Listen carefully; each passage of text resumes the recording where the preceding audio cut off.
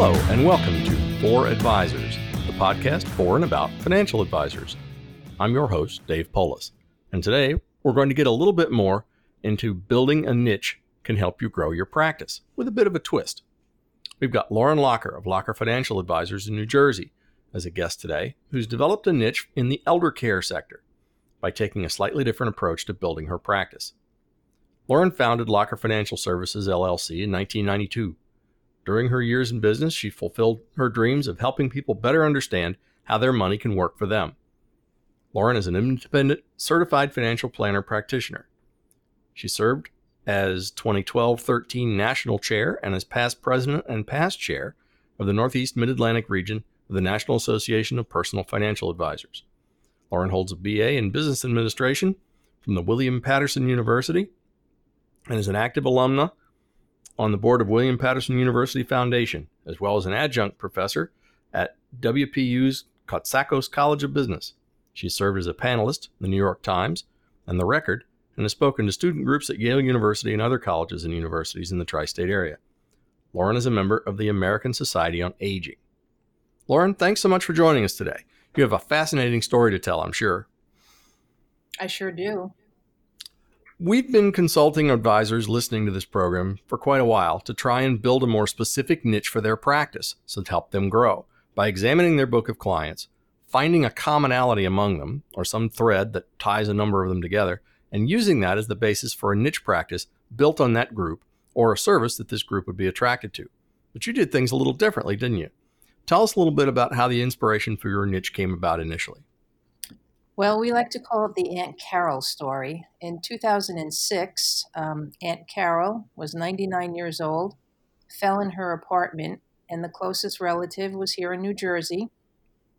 And we went on a journey of how to take care of Aunt Carol, who was a very independent, never married, no children, businesswoman, career woman who lived in Manhattan all those years. And for that reason, never had anything in place in terms of legal documents. So the journey that we had to go on to get her to be taken care of, put into a nursing facility, just getting her apartment sold, what we were allowed to do and not allowed to do because of the lack of documentation, trying to find a place for her to go to. We finally had to become guardians for her. And what we found was there was no one available to help us with this process. I mean, yes, you can go to an attorney and they were going to get you through the guardian process, but helping through finding where to go and how to do all this, it was a nightmare. And it took over a year for that to happen. Wow. So based on that personal experience and lack of help in wending your way and navigating through it, you realized there was a need for someone to help older individuals work through some of these obstacles, and no one was filling or meeting that need. Your advanced education in order to expand your knowledge of this practice, didn't you? You started educating yourself and then found a program that was particularly helpful. Right. So as they say, necessity is the mother of invention. I sat back and said, you know what, if I need this, somebody else needs this. So I think there's something we can do with it. And again, going out and trying to find the education for it was a little on the challenging side. At the time, there was something that was being offered called the Certified Senior Advisor Certification. It was an easy course to take in terms of getting a good general knowledge. The financial side was a little on the light side, but took the course anyway. And there was actually even something at the time called a financial gerontology course, which I also took. But I realized that that's really a lot of information that had to be obtained. So we went back and hired a former librarian who had a master's in psychology and sent her on that journey as well. And she went to Rutgers and got an advanced certificate in gerontology. Which I think most people could, if they have a social work department in a school near them, they're going to have something very similar to that. But that was all the type of background information that you wanted to get, but then you had to get into the whole process yourself. And again, we took the Aunt Carol information and put that into practice for us. So you were able to build this thing after you went out and found the appropriate education modules and kind of cobbled it together into something you could use. Correct. Were you surprised when you first started at the types of clients this kind of knowledge and expertise attracted? Well, I'll tell you the thing that surprised me the most. There was a group called the American Society on Aging, which who knew, right? There's a group for everyone. When going to, they have a conference every year, and when I went there, there's over 4,000 people that go to this conference just to deal with the aging issues. And I learned things there that actually, of all the places that I went to, really helped me the most. So, yes, we thought, you know what? The baby boomers are going to come in, they're going to want to talk about their parents and what to do with them and how to do it. But in reality, it was the baby boomers who came in. Because the fact is, it's really hard to force someone to plan for what's going to happen in the future. So you'd have to want to do it yourself. And what really turned out to be the big thing was it really was a value add to our financial planning practice. That's an amazing result. So you basically geared up for helping the younger people, helping the helpers, and you got the actual people needing the help as far as potential clients go. That's must have been quite a surprise in the beginning. It really was. And I have to say, I really didn't do it the conventional way, write the business plan. What are you going to charge? How is it going to happen? I have to say, that's never been me. I don't read directions either with new products. I just, try to mess around and try to figure them out. So I can't necessarily say that I would suggest that for everyone, but in this case, it really worked well. We were like, here it is, we built it, and they came, and we just weren't sure who was going to show up. What were you doing in terms of marketing at that point to get the word out about this service? Um, so we had been in practice for a while, but it was just tell everyone you know. So a client would come in and we would say, by the way, we have this new area and here's what we can help you do. And I have to say that in the very beginning, people were almost afraid because they were like, we don't want to go into that division because they felt it was for the old people. Um, but when we started to realize the ability to help them in different ways, not just here's what you have to do if you go to a nursing home, and we would communicate that to them. And this was just our existing clients. That's when it really started to turn the corner for us. So you originally envisioned this potentially as a separate service offering and then realized that it would likely feed your existing practice. Correct. And really, what it became was the value add for the existing clients or for new clients. And many new clients would come in and say, well, okay, tell me about my Social Security issues. And there's a lot of nuances to that. So they would come in, we would sit and go through their options for them, and that would lead into, yeah. And by the way, I'm thinking of retirement. What should I do, and how do I go about it? And not on a financial level. This is more on a psychological level.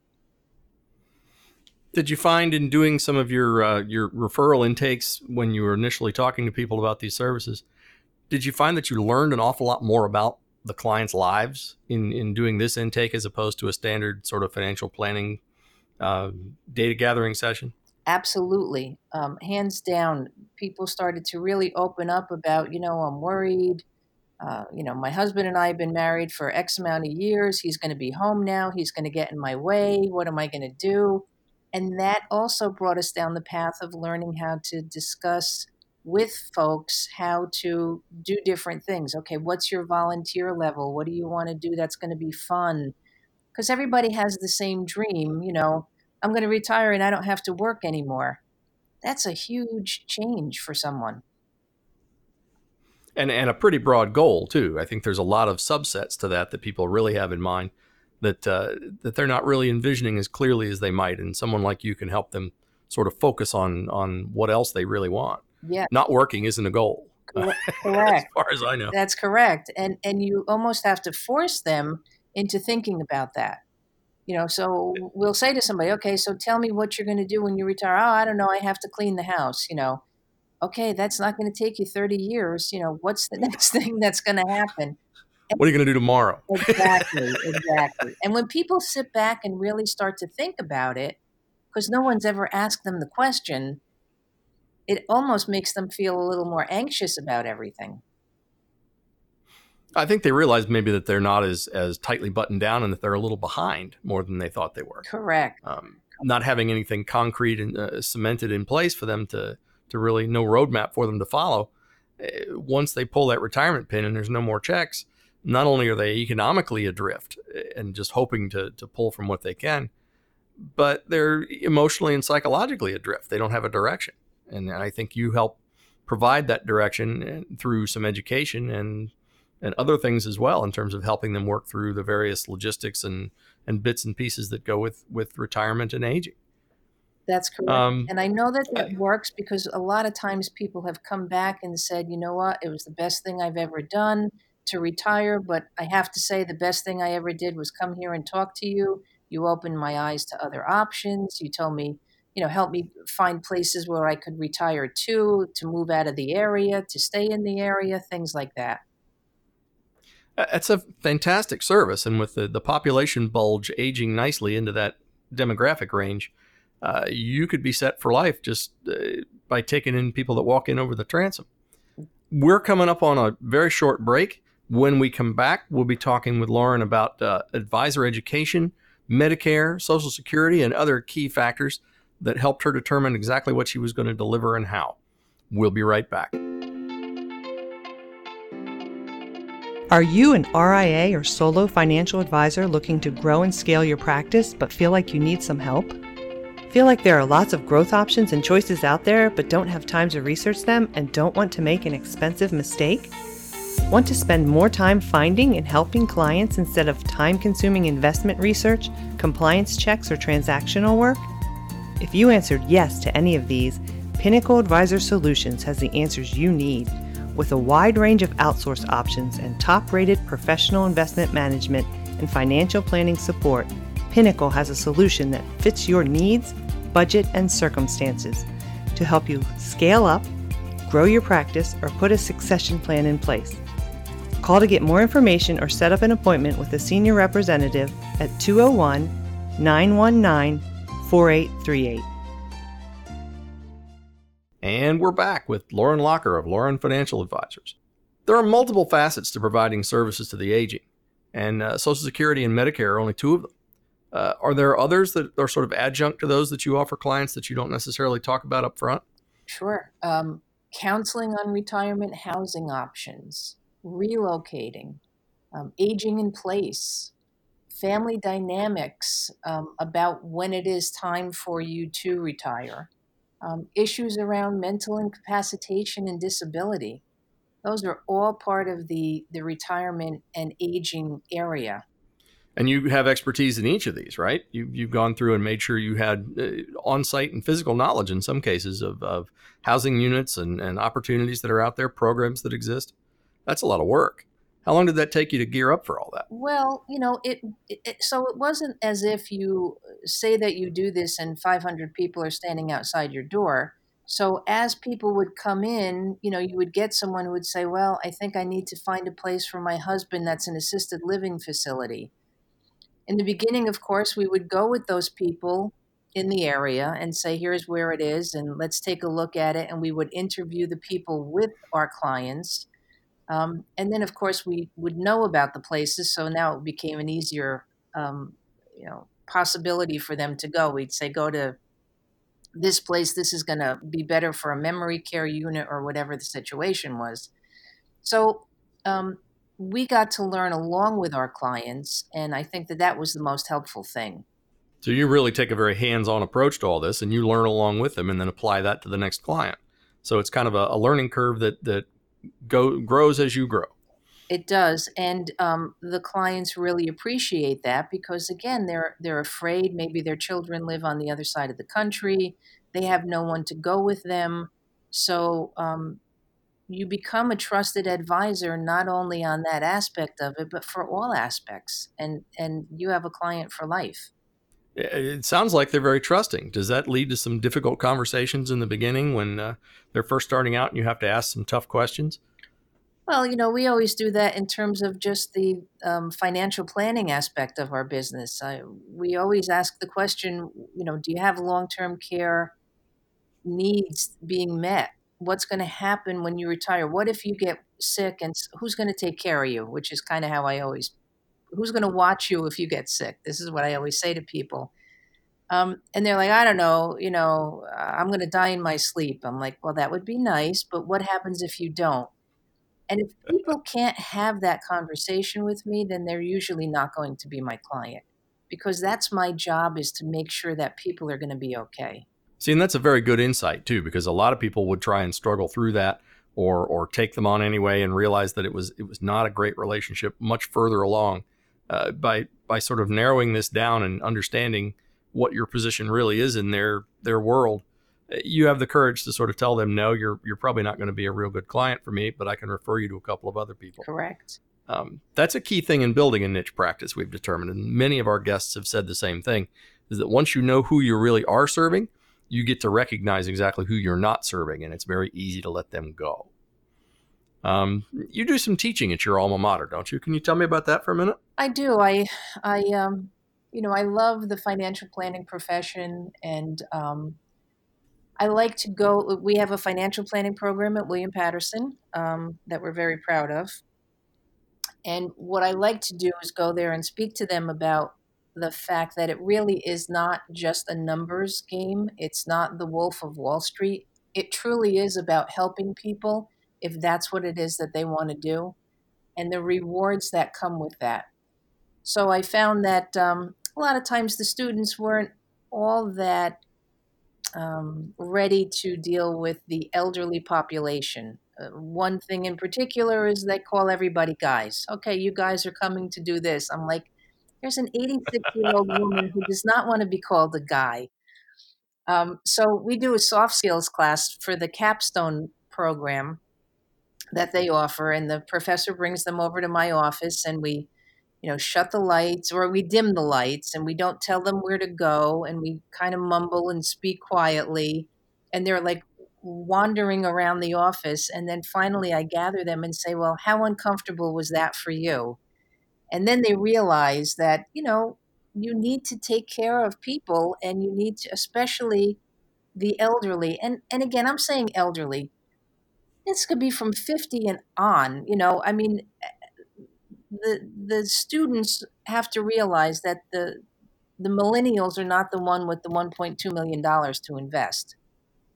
So there's going to be an older clientele that comes in, and you have to cater to them. They have special needs. Maybe we can't see as good. Maybe they're not hearing as good. Maybe they need better lighting. They need a larger font.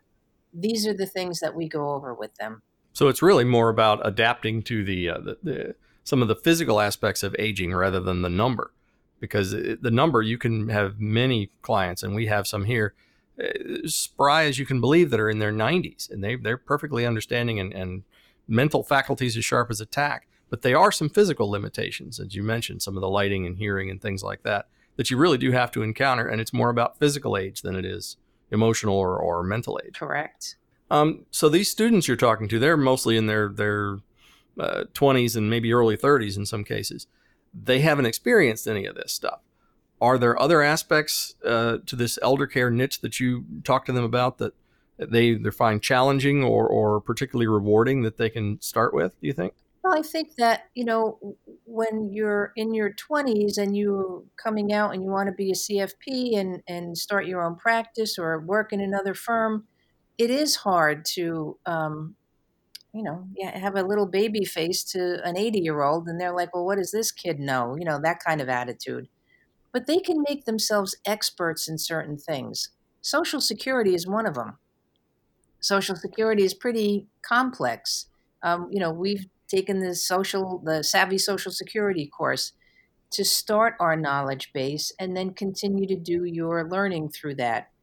So even a 25-year-old can become the expert in Social Security, know the rules backward and forward, be able to go through why it's going to be better for this client to wait until 70, or better for them to take it at their full retirement age. That's an easy way and an easy entree for them to say, you know what, they do know what they're talking about and I can trust them.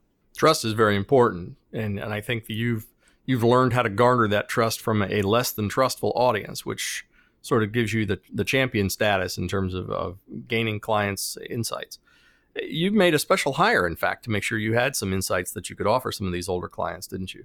Yes, that's when we hired Holly, and that's been a saving grace for us because again, as a principal of the firm, there's only so much that you can do in a day. So if you um, are able to get help in this, it just makes the entire process easier and takes a lot off of your plate to do. So you've spread the wealth and brought in a specialist as well to sort of cover both bases. Correct. That makes a lot of sense when you think about it. Are there other services besides Medicare and Social Security that are universally important to that older audience? Is there some other common theme that you run against all the time? It's mostly those soft skills about retiring and where and how and what am I going to do now.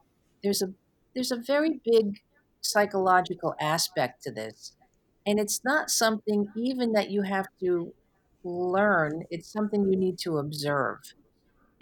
Really talking to your client about these issues, and not just, here's the latest Morningstar report and here's what's going on and here's the numbers. Having conversations, how are you feeling? What's going on? How's the dog? And not just the general, how's the kids? It's more, how are you feeling? Tell me what's going on for you. You're going to get a huge response by having those conversations first and foremost, even if you have those 5 times before you really get into the meat of what the financial planning piece is going to be. That's really the important thing. So something younger people probably need as much schooling in as anything is relationship building and empathy, especially when dealing with an older audience, because they're not only going to expect a greater level of respect and civility, but also some understanding, which they don't often get as elder folks come to realize that society doesn't find them as useful, maybe, or they don't feel they do. So that kind of respect and that kind of empathy is going to carry a long way towards building that relationship. Is that accurate? That is accurate. And, I even tell the students, go and volunteer at a nursing home. Get some feeling around what it is like to be aging and see what that's about and how do you feel about it.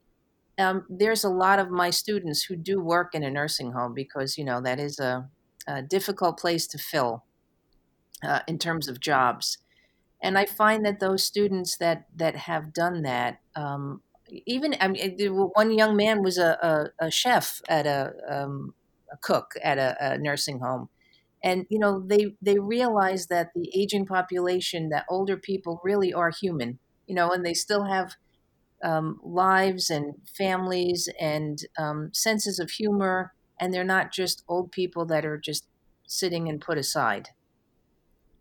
And they have some great stories and a tremendous capacity to teach and to learn.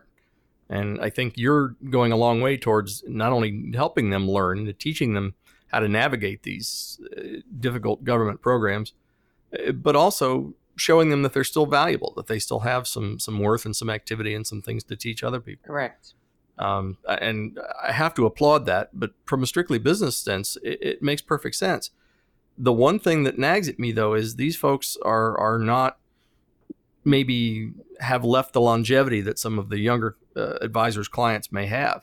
Do you have higher turnover as a result of caring for some of these older clients? No, actually, but I'll tell you what we have become quite no. So let me answer that question first. No, we don't have a higher turnover, and I'm in been doing this for 27 years. I do have clients that are with me for 20 and 25 years.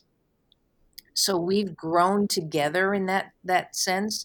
If they came in when they were 60 and now they're 80, you're growing along with them in terms of what their needs are for this to happen.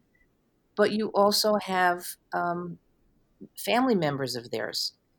It's not unusual for us to have, two sisters and a brother and the grandma.